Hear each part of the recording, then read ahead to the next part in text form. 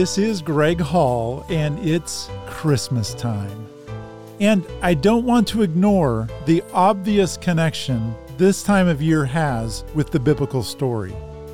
It was last year at this time that I put together 6 episodes.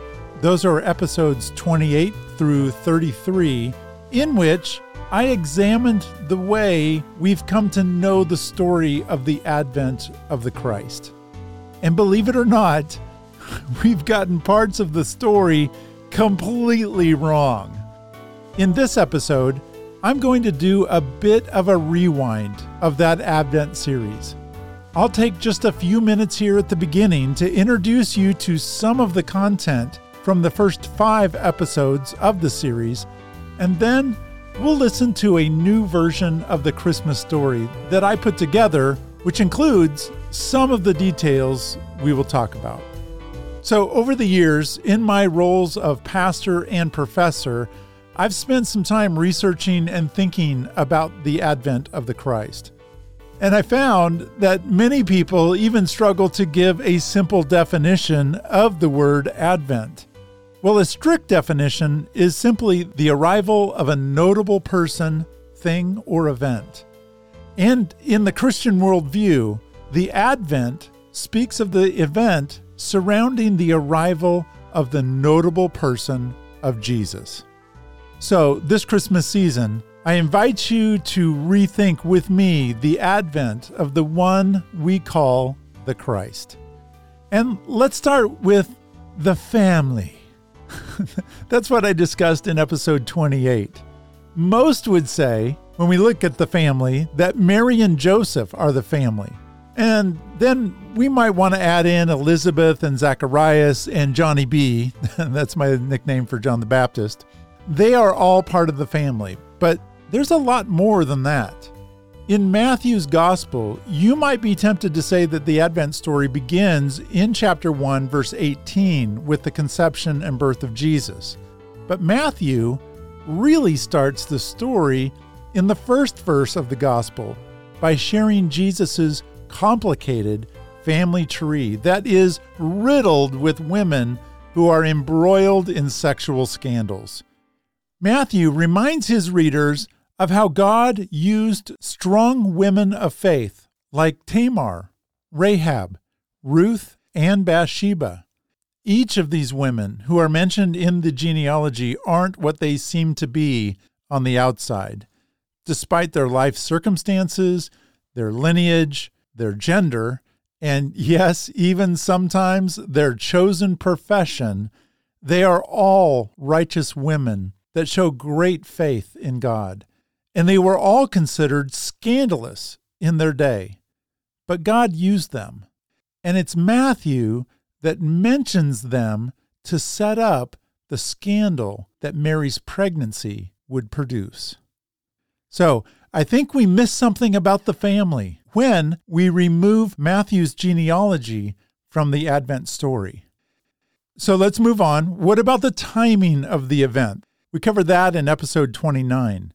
When was Jesus actually born? Well, first, we've completely messed up the year. One might assume that Jesus was born at the beginning of year AD 1. The AD there is a Latin phrase that means in the year of our Lord. But no. Because of some bad fact-checking, it turns out that Jesus was actually born somewhere in the BC part of the calendar. And that's unfortunate because BC stands for before Christ. And if messing up the year wasn't bad enough, the time of year is likely wrong as well.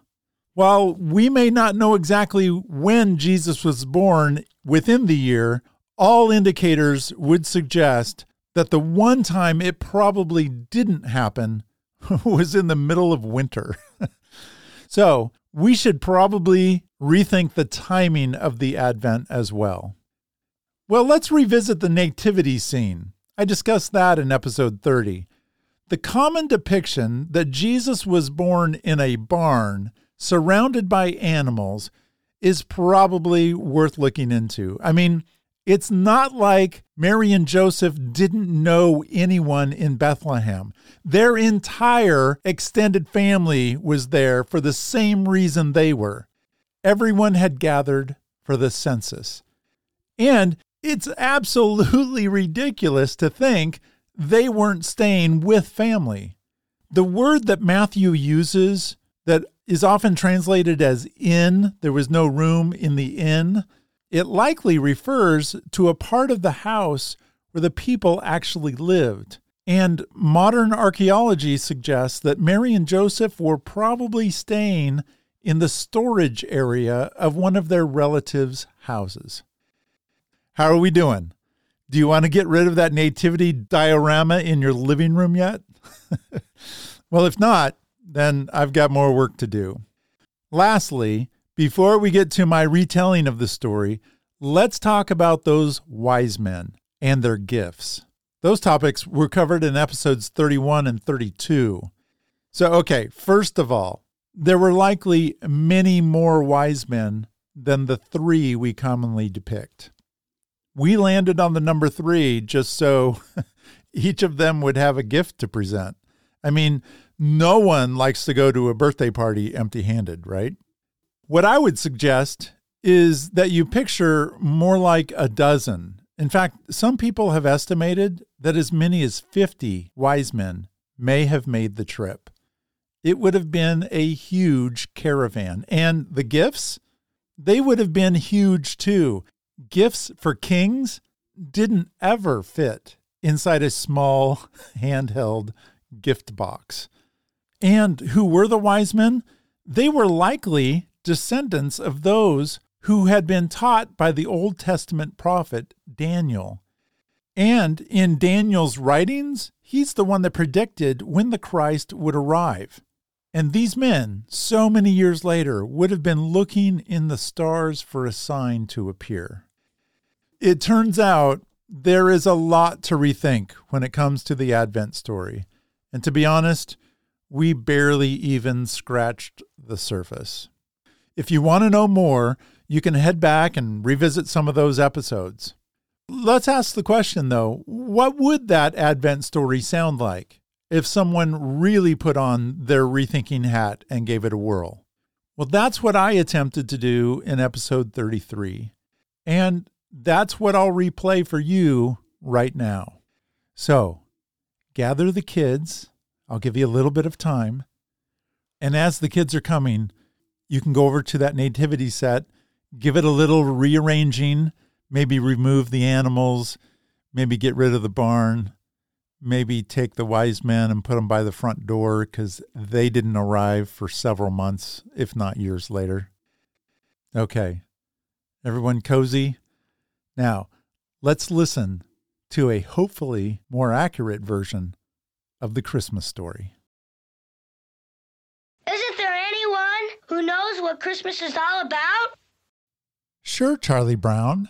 I can tell you what Christmas is all about. Lights, please.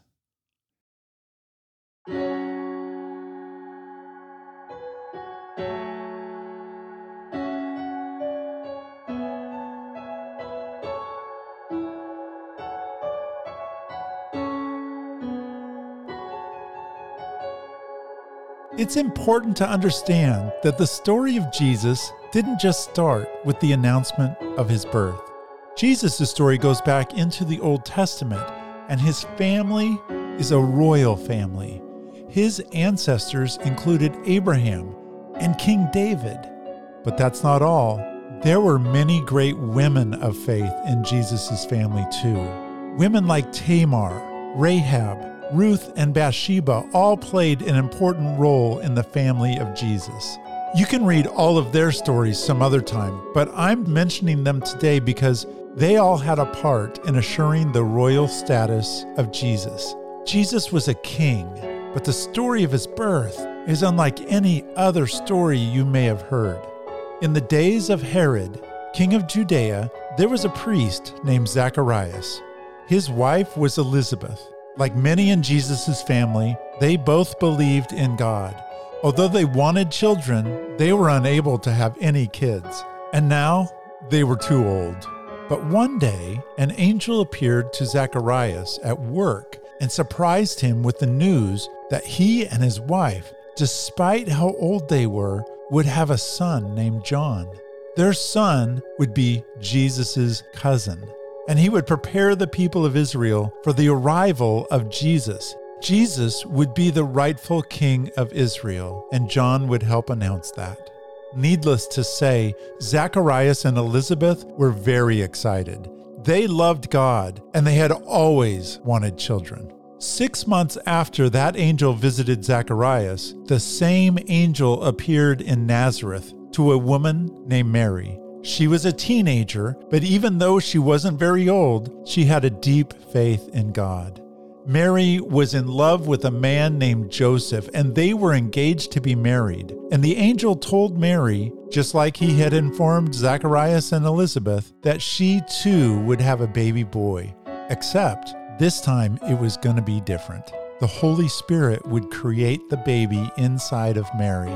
So Joseph wouldn't be the father. Instead, the boy would be the Son of God.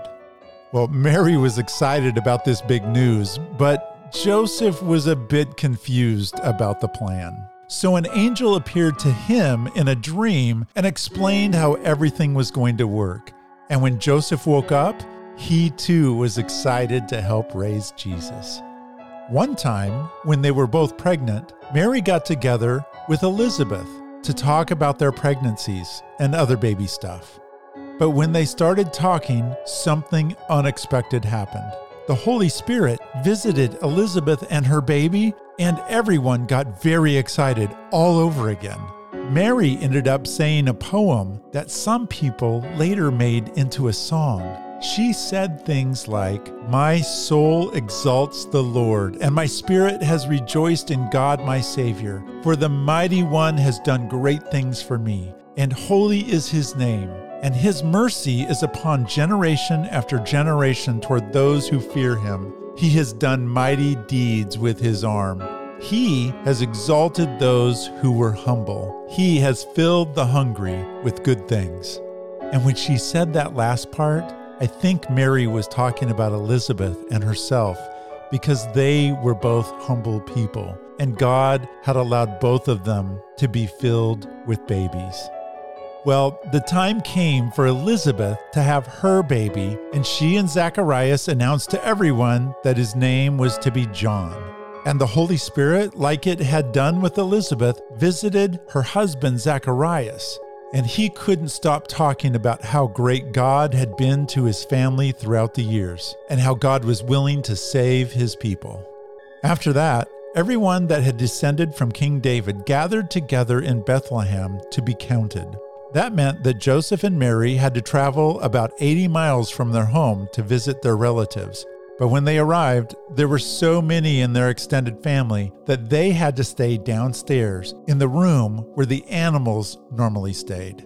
And while they were staying there, the time came for Mary to give birth. And when Jesus was born, they wrapped him all up nice and tight, and they laid him in the place where the animals' food was normally put.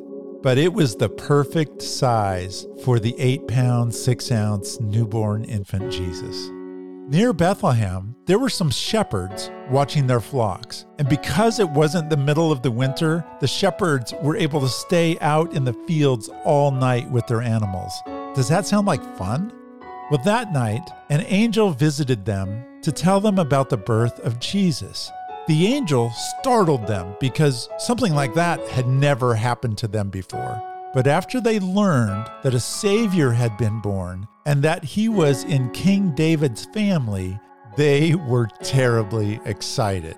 Could this be the Savior that was talked about in the scriptures? Had a new king been born that would save his people? Then, as if one angel wasn't enough, a whole group of angels appeared and gave God glory. And they said that peace was on earth. And I think they may have been talking about the Lord baby Jesus. Well, that was enough to get those shepherds to want to visit the baby. And when they found Mary and Joseph, they told the whole family there in the house what the angels had said. and everyone wondered what all of that meant. But Mary already knew.